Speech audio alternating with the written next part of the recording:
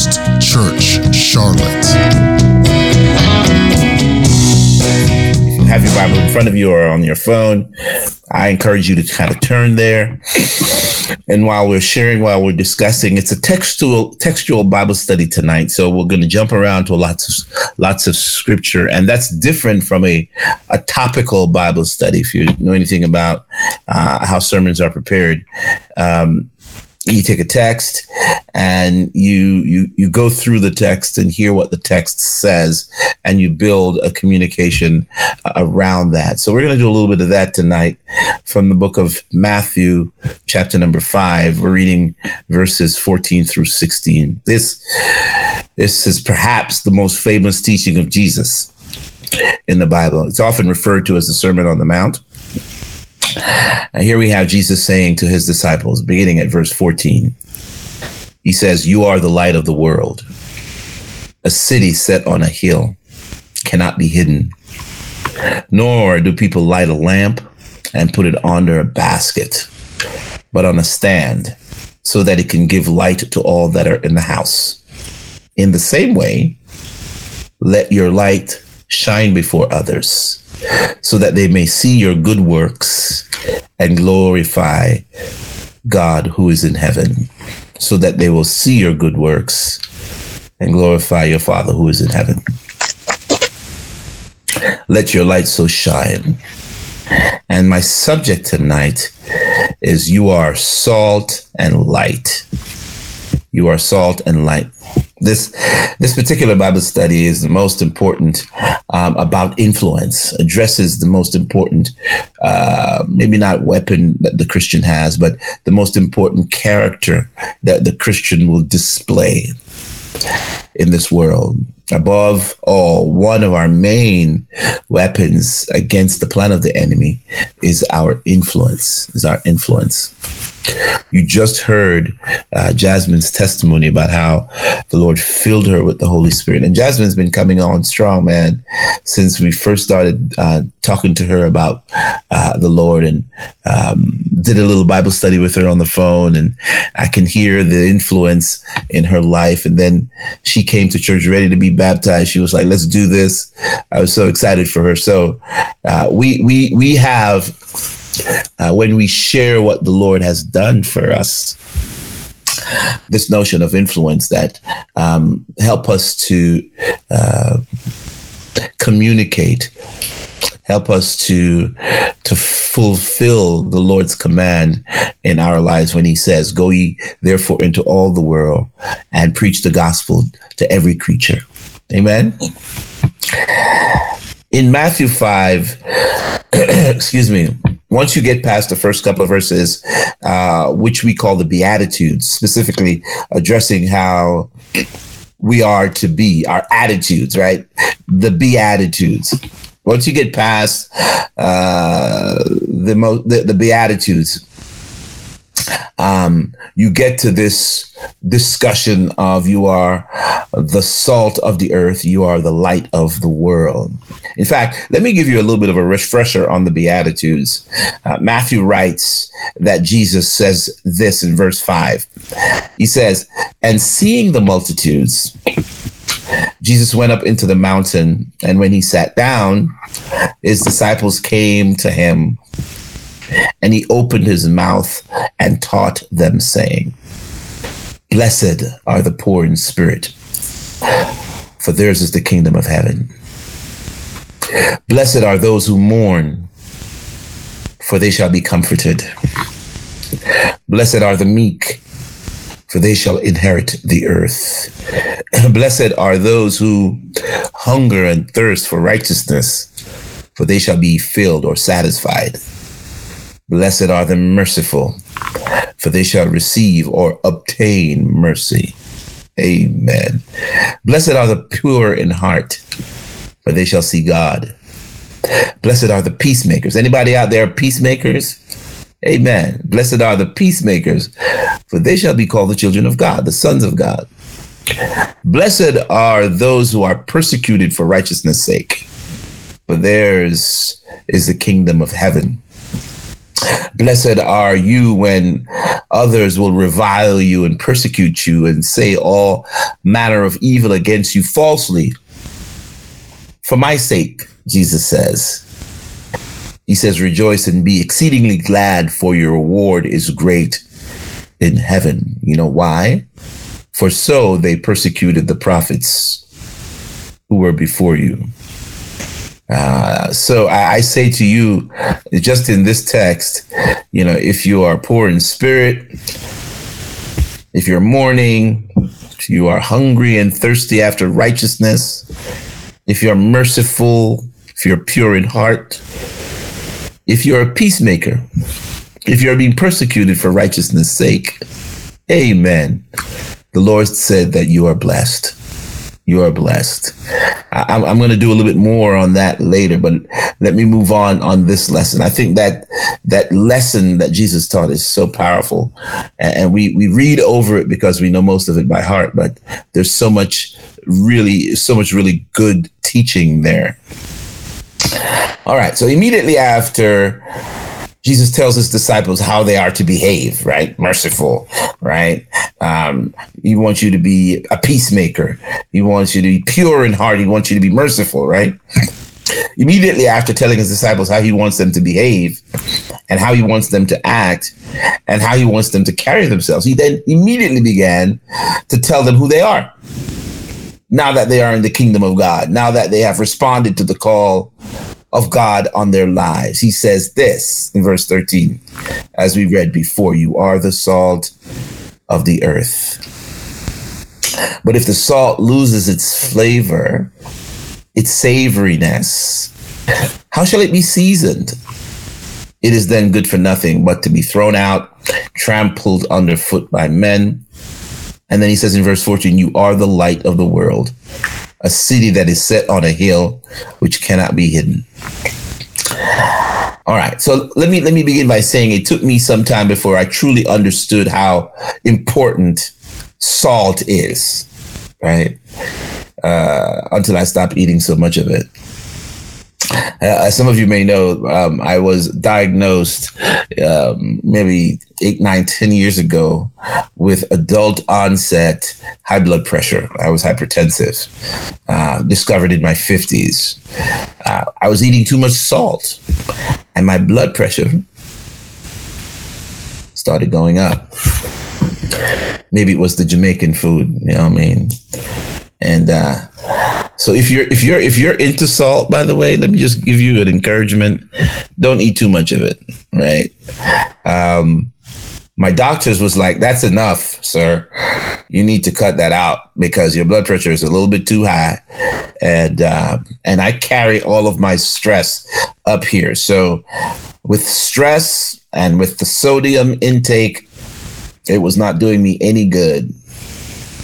So Jesus was careful when he used salt, which I think is the perfect metaphor, and light, to explain to us or to share with us how we are as Christians now that we've come into the kingdom of God. All right, so salt is a versatile substance. A lot of salt is in the world. If you go to the beach, open your mouth, jump in the water, you will taste salt. Salt is a versatile preservative. Before the invention of the icebox, that's what the refrigerator used to be called, and later on the refrigerator and freezer, salt was used to preserve meat and other food items, which was obviously critical for our modernization and our domestication. Our grandparents and great-grandparents used salt because they didn't have a refrigerator. When I grew up in Jamaica, we didn't have a refrigerator initially. Eventually we got one, but we didn't have one initially. The fish that we caught in the ocean, in order to prevent it from spoiling, if you didn't eat it right away, well, those of you who don't know, if you keep fish for too long without preserving it, it starts to smell, right? So you had to somehow prevent that from spoiling, from rotting. And salt was used to preserve the fish from spoiling. Also, meat, if you slaughter an animal, whether it's a goat or a pig or a cow or whatever else, salt can be used to delay the process of rotting or spoiling. Number two, historically, salt was also used as medicine. Sea salt, in particular, is a natural antiseptic and an anti-inflammatory that for thousands and thousands of years have been used to cleanse wounds during battle, right? That's because if you ever heard the phrase throwing salt on a wound, yeah. That is because that is what people actually did to clean out infected wounds and scrapes. Sprinkle a little salt on it, and it would do a job of cleansing that wound. And so, yes, salt is also used as a primary seasoning for our food to give it a taste, as our text says. If the salt has lost its taste, its savoriness, where will it be salted, or where will it taste good? How is it going to taste good?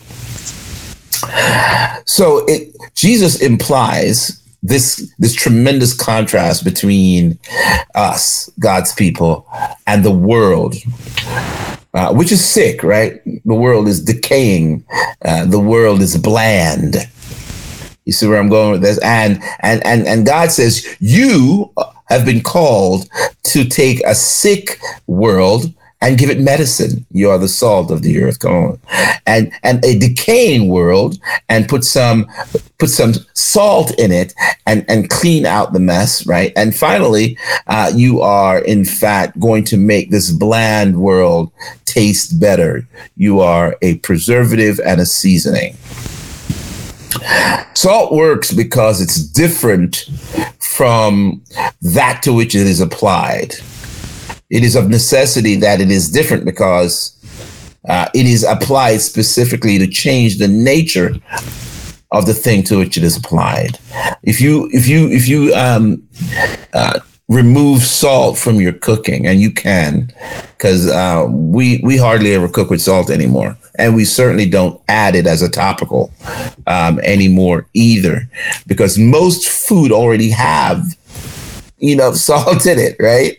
So if you go out at a restaurant, for example, and you order a meal and you say, please hold the sodium, hold the salt, they may not add any additional sodium, but trust me, when it comes to your table, it's already got salt in it and you can taste it. I encourage you to do that. Lower the amount of sodium in your diet for your health's sake. All right. So whatever Jesus was talking to them, he wanted to make sure that they knew their role in society has changed. You are the salt of the earth. You have a purpose, right? You have a purpose to bring medicine to the sick. You have a purpose to bring savoriness, a taste to this world, right? You have a purpose to prevent this world from decaying and rotting. And that is our role as Christians. When you have been changed by the Holy Ghost, thank you, Lord. You now are not just a bench warmer in church. You have a role to play. You have a role to play. Now let's look at the idea of God's people being light in the world. Before we go too much deeper, I want you to know or understand Jesus's view of you, God's people. He views you differently than most of us view ourselves. Unless you see yourself and others as Jesus sees you and what he says about you and your life of faith, it'll be difficult to understand a lot of the biblical principles God was sharing with his disciples at the time. This phrase, you are the light of the world, implies something about the world, doesn't it? That the world is dark. Come on, somebody. right? Just as in his statement about salt, Jesus implies something very specific about the world. That is, it is living in absolute darkness. Let that sink in for a minute. And then Jesus uses the image of darkness to describe the condition of the world. In Luke 179, we read that we are to, quote, give light to those who sit in darkness and in the shadow of death. And light is used to guide our feet into the way of peace, end quote. John 1:5 says, or John says about Jesus when he came, he says, and the light shined in the darkness, and the darkness comprehended it not. Next, Acts 26:17 says, quote, I will deliver you from the Jewish people, as well as from the Gentiles to whom I now will send you, right? Speaking to Paul, to open their eyes in order for them to turn from darkness to light, and from the power of Satan to the power of God, that they might receive forgiveness of sins and an inheritance among those who are sanctified by faith in me. Jesus is breaking it down. In Romans 13, verse 11, Paul says to the church in Rome, quote, and do this, knowing the time, it is high time to awake out of sleep, for now is our salvation nearer than when we first believed. Verse 12, the night is far spent, the day is at hand. Therefore, let us cast off the work of darkness and let us put on the armor of light. We are light. We are salt. And verse 13, he says, let us walk properly as in the day, not revelry and not like in revelry and drunkenness. You can't really see, not in the lewdness and lust of your flesh, not in strife and envy, but put on the Lord Jesus Christ and make no provision for the flesh to fulfill the lust thereof. Next verse, Ephesians 6:12. For we do not wrestle against flesh and blood, but against principalities, against powers, against the rulers of the darkness of this world, the darkness of this age, against spiritual wickedness in high places. He says further, we can see in this text alone that darkness describes that which Jesus came to overcome. Right? And he's using us to assist him in overcoming that. So not only are you salt, you are light to overcome the darkness of this world. John 8:12. Then Jesus spoke to them again, saying, I am the light of the world. He who follows me shall not walk in darkness, but have the light of life.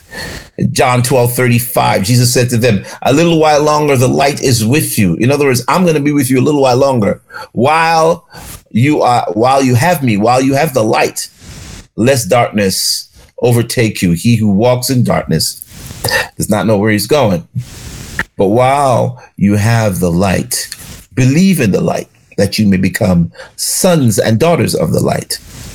These things Jesus spoke, and then he departed and was hidden from them. John 12:46. Then cried Jesus. He said, he who believes in me, believe not in me, but in him who sent me. Verse 45. And he who sees me, sees him who sent me. Verse 46. I have come as a light into the world, that whoever believes in me should not abide in darkness. 2 Corinthians 4:6. For it is God who commanded the light to shine out of darkness, who has shone in our hearts to give the light of the knowledge of the glory of God in the face of Jesus Christ. Colossians 1:13. Yes, I'm giving you lots of scriptures. He has delivered us from the power of darkness and conveyed us into the kingdom of his Son, the Son of his love, in whom we have redemption through his blood and the forgiveness of sins. 1 Thessalonians 5:5. But concerning the times and the seasons, brethren, you have no need that I should write to you, Paul says to the church in Thessalonica. For you yourselves know perfectly, he writes, that the day of the Lord comes as a thief in the night. For when they say peace and safety, then sudden destruction comes upon them as a labor pain upon a pregnant woman, and they shall not escape it. But you, brethren, are not in darkness, so that this day should overtake you as a thief. You are all sons of light and sons of the day. We are not of the night, nor of darkness. So you see how Jesus is working is teaching into his disciples little by little, is working it into them. And even more explicitly, the Apostle Paul explains how this darkness affects us. He says in Ephesians 4:17, it is the mind of man that is darkened and thus produces a dark world. Man hardens his heart against God. Man chooses his own way and thus becomes ignorant of God and of God's way of living. Eventually, man becomes past feeling. And when that happens, his life can be taken over by sin. That was the condition of the world when the Lord rolled up on Noah's day. You remember Noah? Jesus, referring back to Noah's day, he says in Matthew 24:37, but as in the days of Noah were, so also will the coming of the Son of Man be.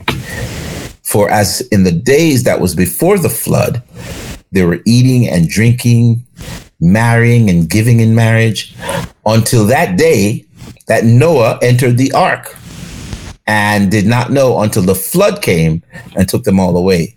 So also will the coming of the Son of Man be. In other words, it's going to be sudden. Again, when Jesus came the first time, the condition was similarly dark. So much so, if you read in Matthew 23, the chapter before that I just read, the Bible says that Jesus wept over Jerusalem. He wept. He said, "Oh, Jerusalem, Jerusalem, the one who kills the prophets and stones those who are sent to her. How often I wanted to gather you as children, as a hen gather her chicks under her wings, but you were not willing.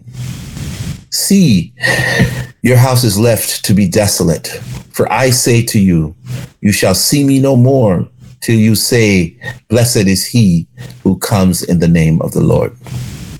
And we can definitely see that is what's happening right now, even in the world today, that is becoming quite desolate. It's becoming void of the things of God.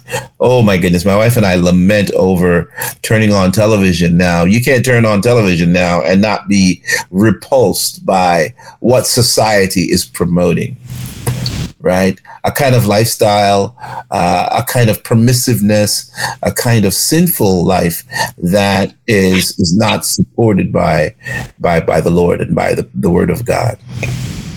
So you are the light of the world. This also implies that, watch this. It also implies that we are the hope for the world, right? Since I've just described how dark things are. If we are the light of the world, we therefore are the hope for the world. It is God's people who are the source of hope to a dark world that Jesus had in mind when he made this statement. You know what I mean? If you work in an environment, or if you the condition of your neighborhood or your block or wherever, and you're the only Christian there, number one, people should know that you are a child of God, that you are a Christian, that you are attempting to follow the teachings of Jesus Christ, that you are a Jesus follower. You shouldn't hide it. I should hear at least one amen. You shouldn't hide it. Because think about light. What does light do? Light eliminates darkness. When you enter a dark room and you turn on the light, notice what happens. It doesn't even have to take a strong light, really. Any amount of light will completely extinguish the darkness that's around it. So light exposes the darkness and anything which hides in the dark, right? That's us. We are here to shine the light of Jesus Christ in this dark world. Come on now. Ephesians 5:13, Paul writes, "For you were once in darkness, but now you are light in the Lord. Walk as children of light. For the fruit of the Spirit is in all goodness, righteousness, and truth, finding out what is acceptable to the Lord." And then he goes on to say, "And have no fellowship with the unfruitful works of darkness, but rather expose them with your light." Expose it with your light. "For it is shameful even to speak of those things which are done by those in secret. But all things that are exposed are made manifest by the light, for whatever makes manifest is light. And therefore he says, awake, you who are sleeping, arise from the dead, and Christ will give you light." Christ will give you light. I know this is resonating with Jasmine, because she and I had a conversation about this, right? "Have no fellowship with the unfruitful works of darkness, but rather expose them with your light." Expose it with your light. John 3:20 tells us this: "For everyone practicing evil hates the light and does not come to the light, lest his deeds should be exposed." Expose the causes of darkness, of evil that are around you. Don't be afraid to say, don't embarrass anyone, and don't make a scene, but let your light shine, Jesus says, before men, that they might see your good works, glorify your God which is in heaven. It is the light that is going to shine through you. Sometimes you don't even have to tell anybody you're a child of God. They will see it. They will feel it. They will know that you have been with the Lord, and they will say, "Hey, what's going on with you, man? There's something different about you." I don't know if you've had anybody say that about you. There's something different about you. You don't lie, steal, cheat, cuss, carry on. What's going on with you? And that's beautiful, because then now you have an opportunity to share with them your testimony. You could say, "Hey, listen, man, I wasn't always like this. One day I met Jesus. One day the Lord spoke into my heart and came into my life. And literally from that day till now, he's been chipping away the world off of me. And I'm being transformed into the image of Jesus Christ, little by little. Little by little." So he says, "When we shine as a light, we will expose the darkness, and it will be seen for what it truly is. Evil flees from the light by, 1, disregarding it or trying to discredit it. 2, by speaking evil of it, saying it is unloving, etc. And light shows the way out of darkness." If you've ever been in darkness where there's no light, and discovered that you had your phone in your pocket, and you turned on the flash, the light there, and all of a sudden you can see, it makes a tremendous amount of difference. And so it is with the person in darkness. Let me change the word. The person that's in sin, the person that's not walking towards Jesus. Your light should show them the way to Jesus, to the light. A person in darkness needs someone to point them in the right direction. Hey, Jesus is over there. You know what I mean? This is important, because if you don't know why you've been called to be an ambassador. You've been called to be a witness of the light that is in you. We function as light when the words and actions of our lives show forth the light of God. Then we can lead others to him. We can lead others out of darkness.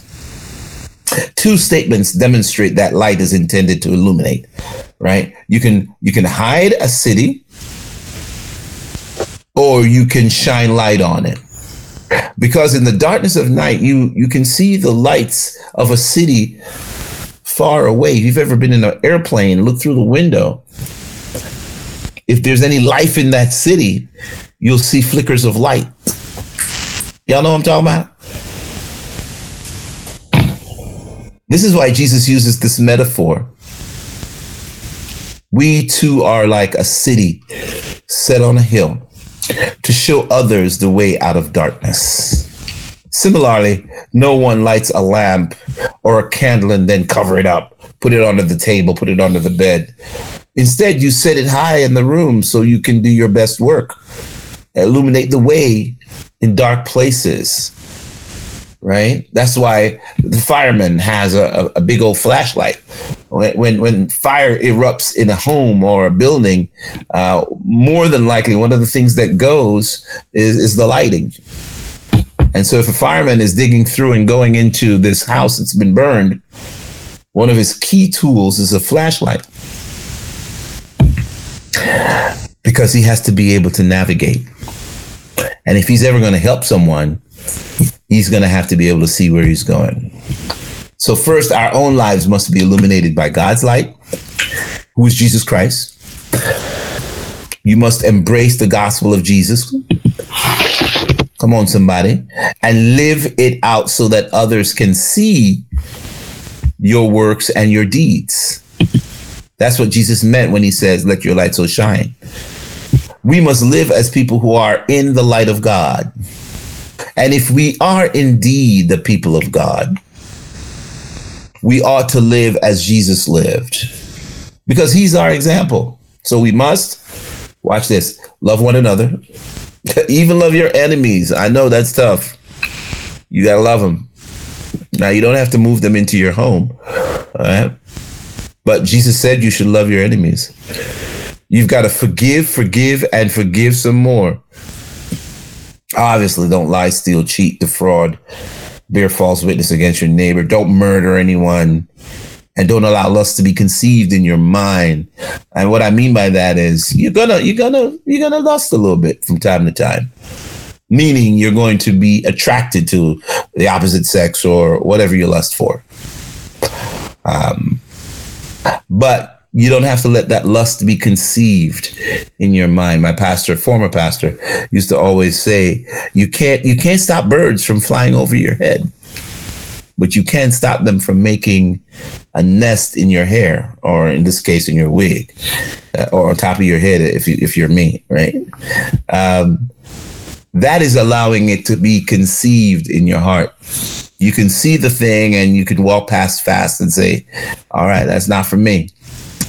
All right. Or I'm not going to dwell on it. That's a better way of putting it. I'm not going to dwell on it. Right. So we are called to be change agents in the world that we are placed. Ephesians 5 says, for you were once in darkness. Now you are in the light of the Lord. Walk as children of light.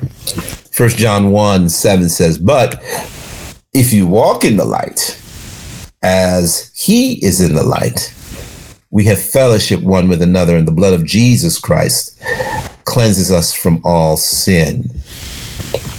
And I'm wrapping up here now. Light can only do one thing. It can only shine.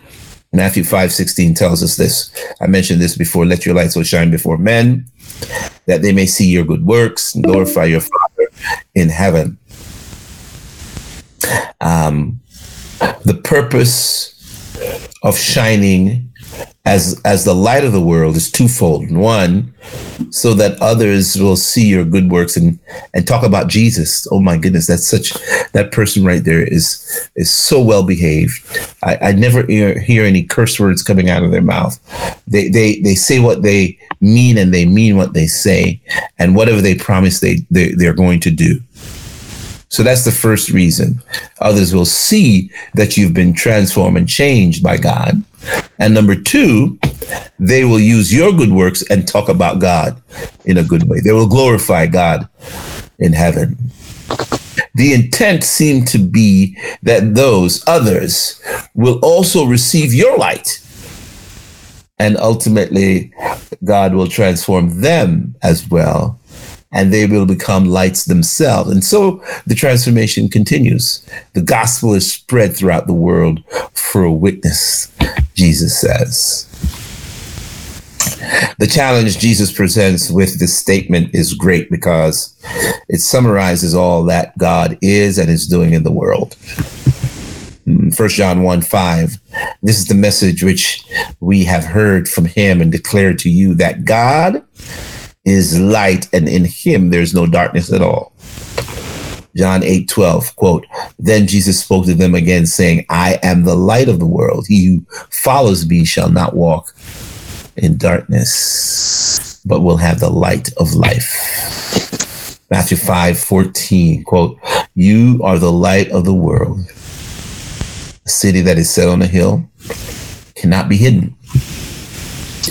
You, me, and everyone who profess Jesus Christ as Lord, we are the lights in this world. Yes, that means you.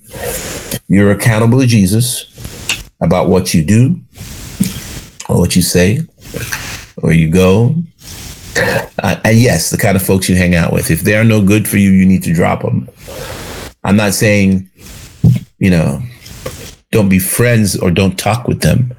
But if they are a negative influence and they're not going the same direction you are going, it's going to cause friction in your walk with God. Sometimes it's better to just let that go. You understand what I'm saying? I'm not saying to unplug from all of your ungodly friends, because that would be stupid, right? How are you going to influence them if you unplug from them? You need to be a light to them. But instead of them influencing you, you need to influence them. Amen? Philippians 2:14 tells us this, do all things without complaining and disputing, that you may become blameless and harmless, children of God, without fault in the midst of a crooked and perverse generation, among whom you shine as lights in the world. I offer this challenge to you. Will you accept the challenge of being a light in your world? Will you accept the challenge of displaying godly character, Christ-like behavior? Will you accept that challenge? I give you that challenge of being a light in your world so that others will see God in you. Hallelujah. They will see God in you and they will glorify God in heaven. They will say, man, I don't know about you, but have you run into someone that you knew before you became a Christian? Right. It was the old you and the new you. And they say, man, you are a different dude. You know what I mean? That's what I'm talking about. They see the change. They be like, yo, there's something about you, man, that is very different. What is it? And that gives you the chance. That gives you the chance to say, it is Jesus. Hallelujah. It is Jesus who has changed me forever. I am not the same. I will never be that person again. And let me tell you why. And you get a chance to share your testimony. That's what Jesus is doing with us. I encourage you to embrace that. I really do. I encourage you to let God make you over. Yield to the Spirit. Yield to the Spirit of God and let him knead you over and transform you into a child of light, so that others will see the change in you and they will testify. They will say, yo, man, that dude, totally different. And they will glorify God. Maybe not before you. After a while, they'll be like, yo, that Dixon dude, completely different, man. He used to be wild and crazy. And now look at him. Amen. Amen. And that is a good word for you, meaning that heaven is noticing the change, that somehow you are shining your light in dark places and it is being observed. Don't be ashamed. Don't be ashamed of that. In fact, Paul tells us, don't be ashamed of the gospel of Christ. It is the power of God unto salvation to those that believe. It is God that's doing the work. It's not you. It's God that's little by little transforming you so that you can shine your light into dark places. And so that those who are without him can see the light of day. They can see where they're going. Finally, they can see where they're going. Amen. I'm going to stop there. if the Lord's ministering to you right now and you feel the change, you feel convicted, even you feel blessed and encouraged because you were there, you were in a place that you needed to get away from, and somehow God has touched you and is gradually pulling you away from that. I want you to talk about it. Thank you for listening to First Church Charlotte. If this podcast has blessed you, please rate it with 4 or 5 stars. By doing so, you will help others find our free podcast and bless them. If you're in the Charlotte, North Carolina area, come worship with us at 4929 North Sharon Amity Road. For information about service times, church ministries, and so much more, visit us online at firstchurchclt.com. If you would like to help support our efforts, please text GIVE to 704-445-5353. We pray God's richest blessings to you. Come, worship with us.